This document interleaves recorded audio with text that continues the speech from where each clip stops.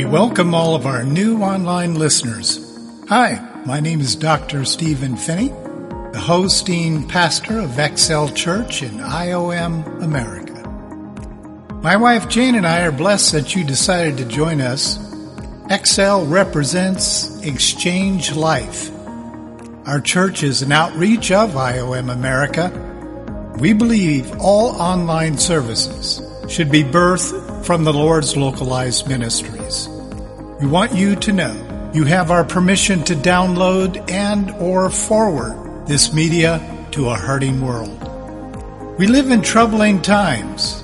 As global crises come and go, we need to be reminded that the Lord Jesus Christ is attempting to gain our attention, and we need to listen. Our media outreach, I Am Media Productions, demonstrates compassion in action. Everything we do sits upon the pedestal of compassion. So let's get started. Enjoy the worship, illustrative videos, prayer, and weekly message.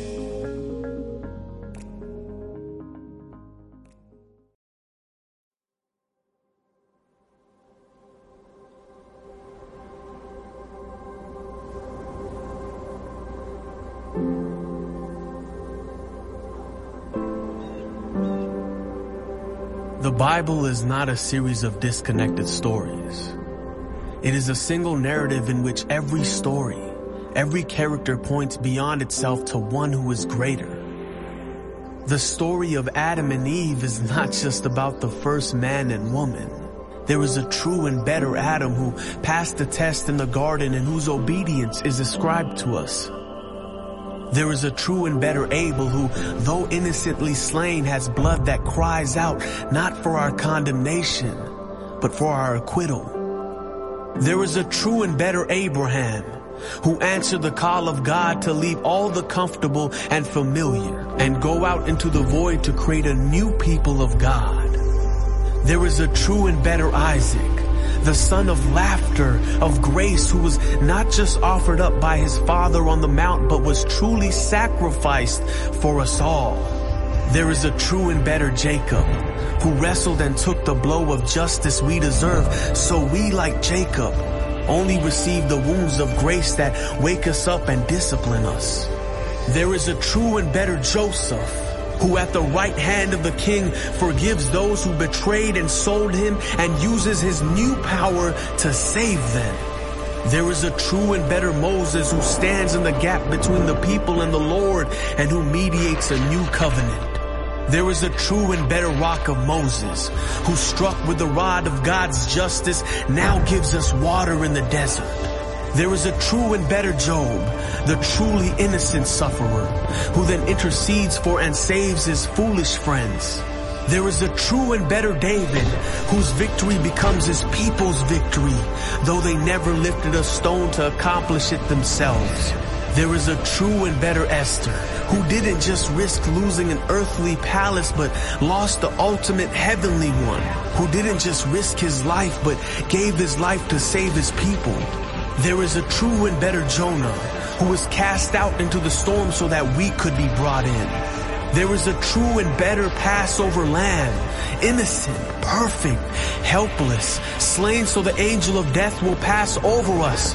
He's the true temple, the true prophet, the true priest, the true king, the true sacrifice, the true lamb, the true light, and the true bread. The Bible is not a series of disconnected stories.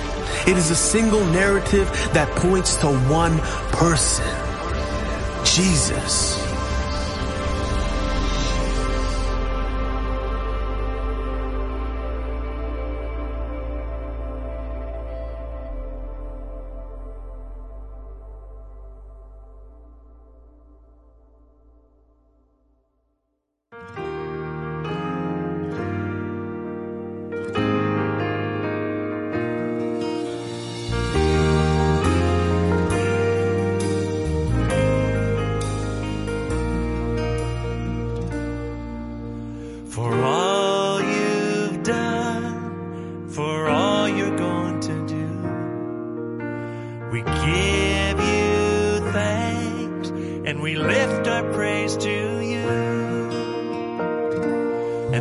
give thanks, we give praise, for we know that all things work together for our good.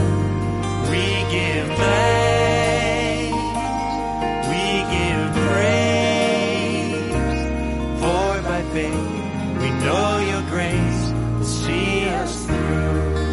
We give thanks, we give thanks, we give praise, for we know that all things work together for our good.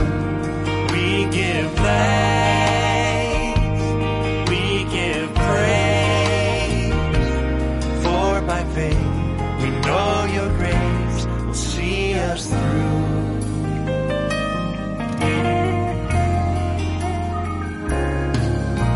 For all those things that we don't understand, We come by faith and we place them in your hands. we give thanks, we give praise, for we know that all things work together for our good. We give thanks, we give praise, for by faith we know your grace will see us through. Even if we stumble, even if we fall, you will not forsake us. You are King and Lord of all, Lord of all. And we give thanks, we give praise, for we know that all things work together for our good. We give thanks, we give praise, for by faith we know your grace will see us through. We give thanks, we give thanks, we give praise, for we know that all things work together for our good. We give thanks and we give praise, for by faith we know your grace will see us through.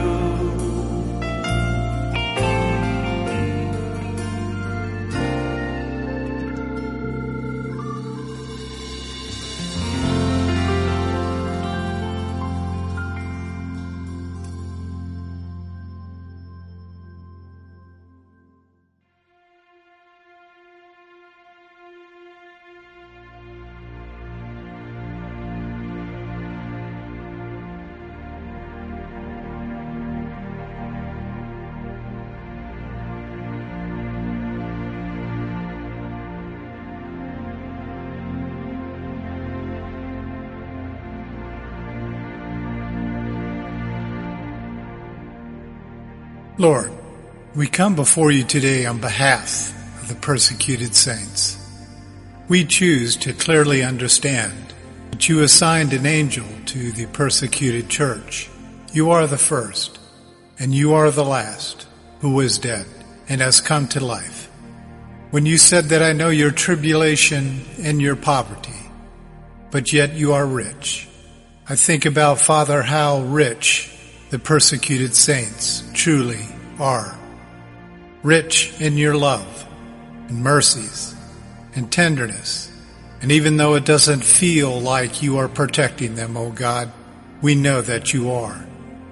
We know that there are endless religions who claim to be authentic, when in reality they are of the synagogue of Satan. Father, you've asked us not to fear what we are about to suffer. We clearly understand that the devil is about to cast some of your precious children into prison, or to be allowed to be put in the hands of persecutors, to be tested. But we know that this kind of testing is very short term. You asked us to be faithful unto death, so that you may give us the crown of life. I will never forget when you said, "He who has an ear, let him hear what the Spirit says to the churches." He who overcomes will not be hurt by the second death. I'm reminded of what you said through your prophet Jeremiah. If you return, then I will restore you. Before me you will stand, and if you extract the precious from the worthless, you will become my spokesman. They for the part may turn to you, but as for you, you must not turn to them.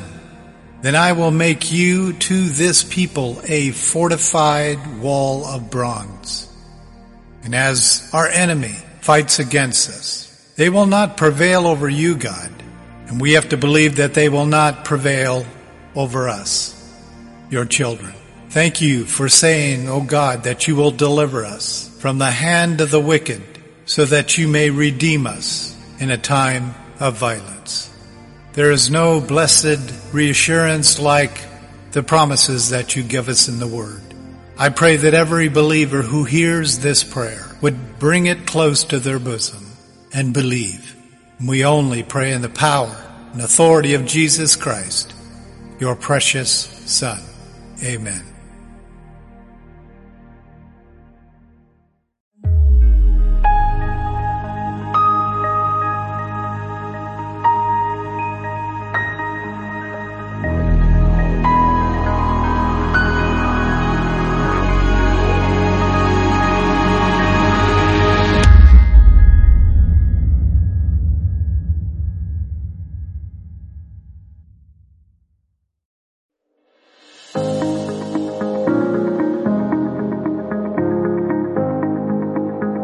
We thank each of you for joining us for the Revelation series number 13. Today we're going to be talking about the bitter church, also known as the persecuted church.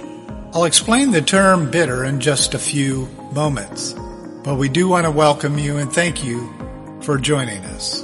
Let's get started.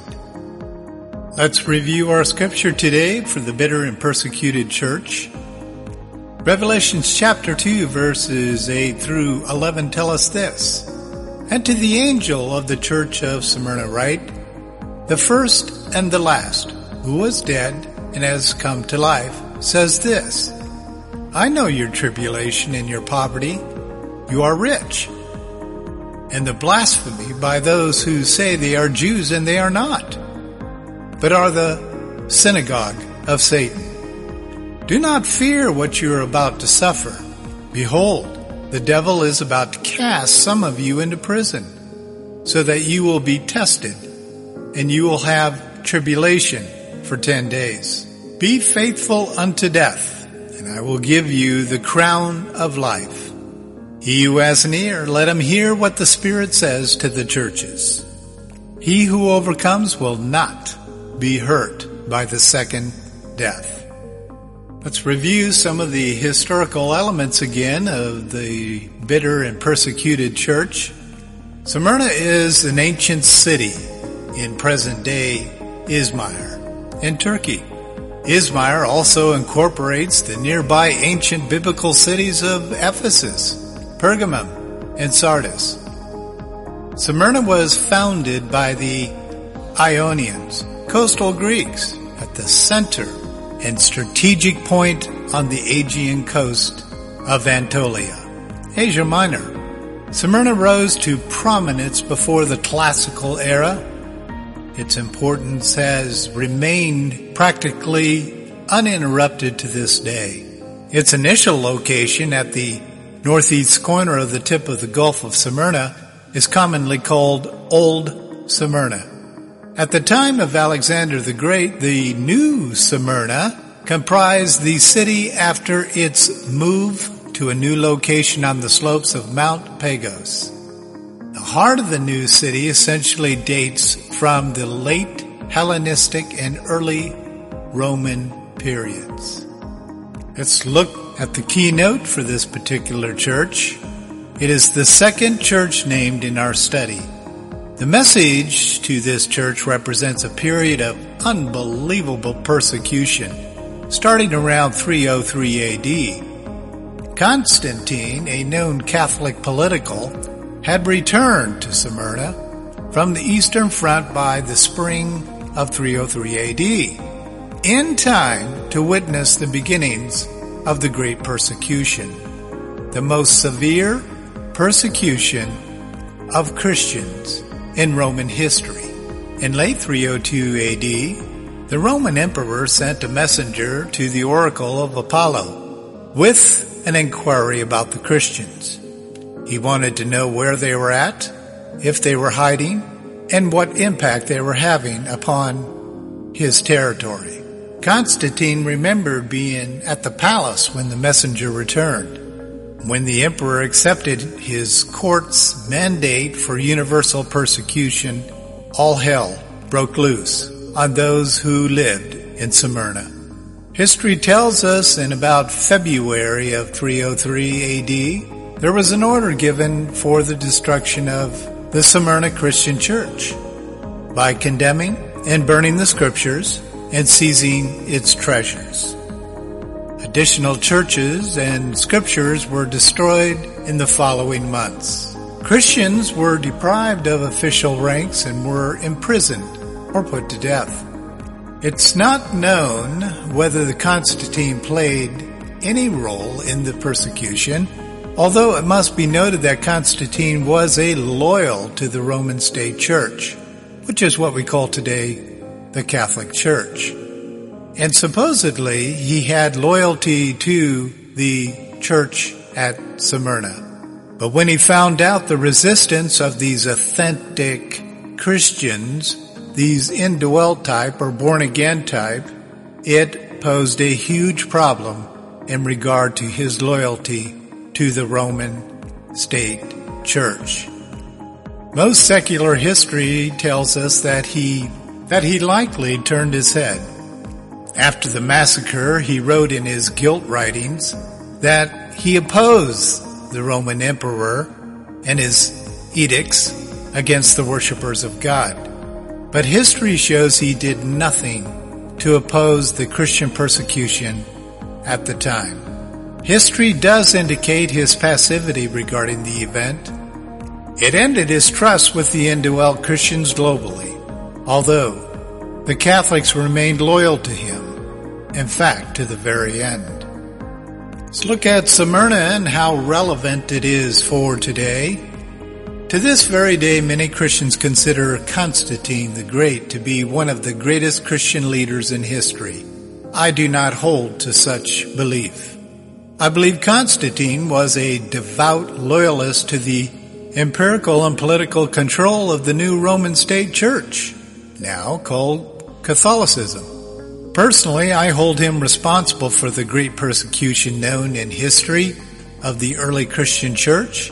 He did more damage to the authentic Christians of this day, his day, than any other leader in church history. That's the facts. His passivity became abuse.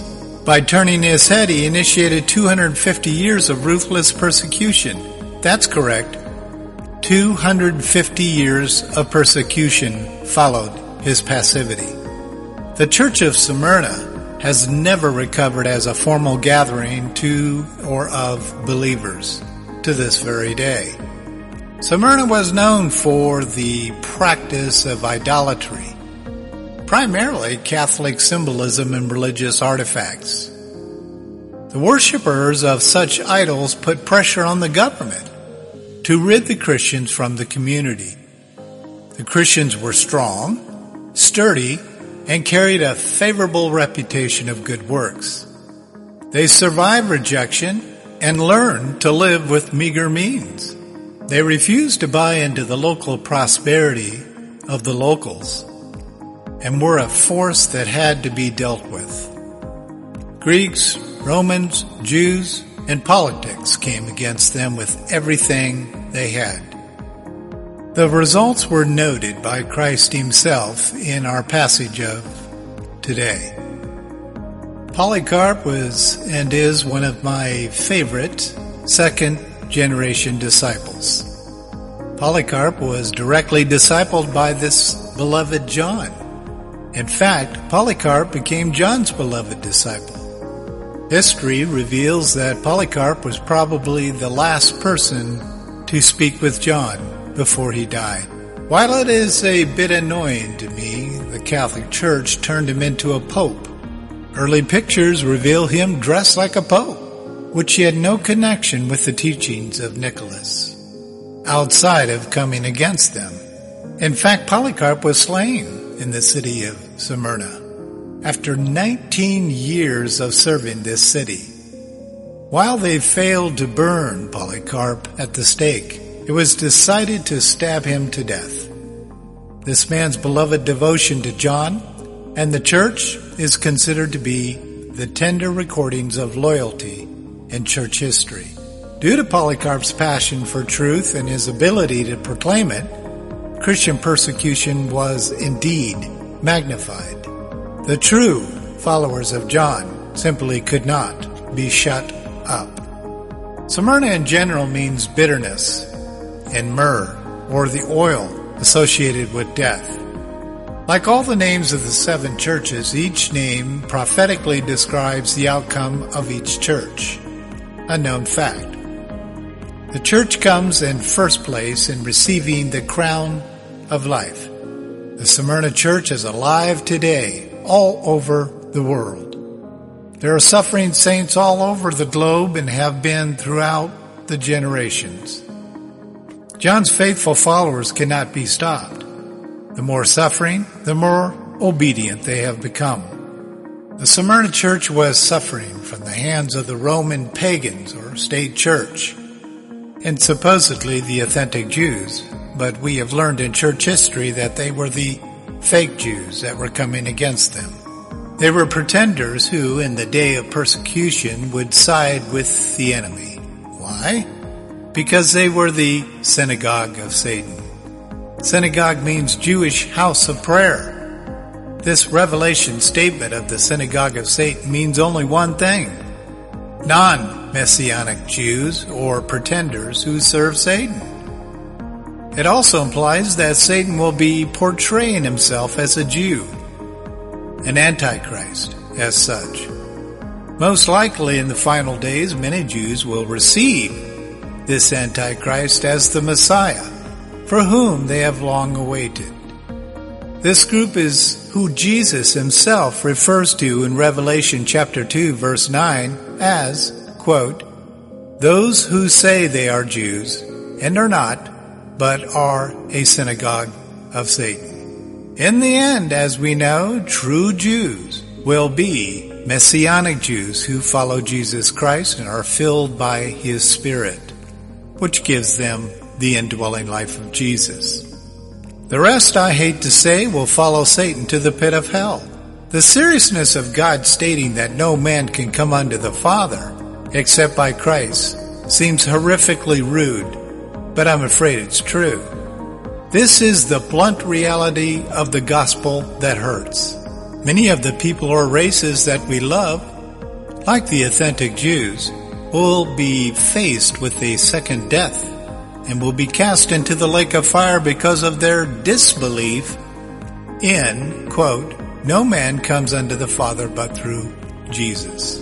The church of Smyrna's faith cost them their families, friends, community, security of possessions, occupations, and even their lives. What a message for the believers of today. Most Christians in the Western Hemisphere sue other Christians for statements of rejection or defamation of character. Most of us have no idea what the Church of Smyrna is all about. Take great confidence in this. We will discover the true Church of Smyrna. Smyrna today, it's still alive and well. Just looking at some of the statistics over this past year, we discover that over 260 million Christians living in places where they experience high levels of persecution. Secondly, 2,983 Christians are killed for their faith. 9,488 churches and other Christian buildings are attacked. 3,711 believers detained without trial, arrested, sentenced, or imprisoned. These numbers are heartbreaking, and yet they do not tell the story, really. James chapter 1 verses 2 through 4 says, "Consider pure joy, my brothers and sisters, whenever you face trials of many kinds, because you know that the testing of your faith produces perseverance." That joy is what we see when we hear and work with Christians all over the world who suffer because they serve Jesus Christ. God cares about His people, and He will never leave or forsake them. Our final statement for today is, beloved indwelt Christians, take joy in the power and strength of the Lord. Take courage in the everlasting covenant of God's eternal protection. Not of your body, but of your hearts. Jesus wants all believers to know He is in the midst of their pain. He will meet them right there in spite of the persecution. Persecution is one of the dearest and closest burdens of my heart. It would take a separate sermon to cover the kinds of persecution that Christians, true indwelt born-again Christians, suffer with today. It's not just looking into some of these third world countries and seeing their arms removed or having them burned or having them tortured unto death. Persecution comes in all colors, and it can be as simple as someone ignoring you. As we move forward in talking about the Church of Pergamum, keep this in mind. The persecuted saints carry special favor from our Lord Jesus Christ. He calls them rich. Until next time.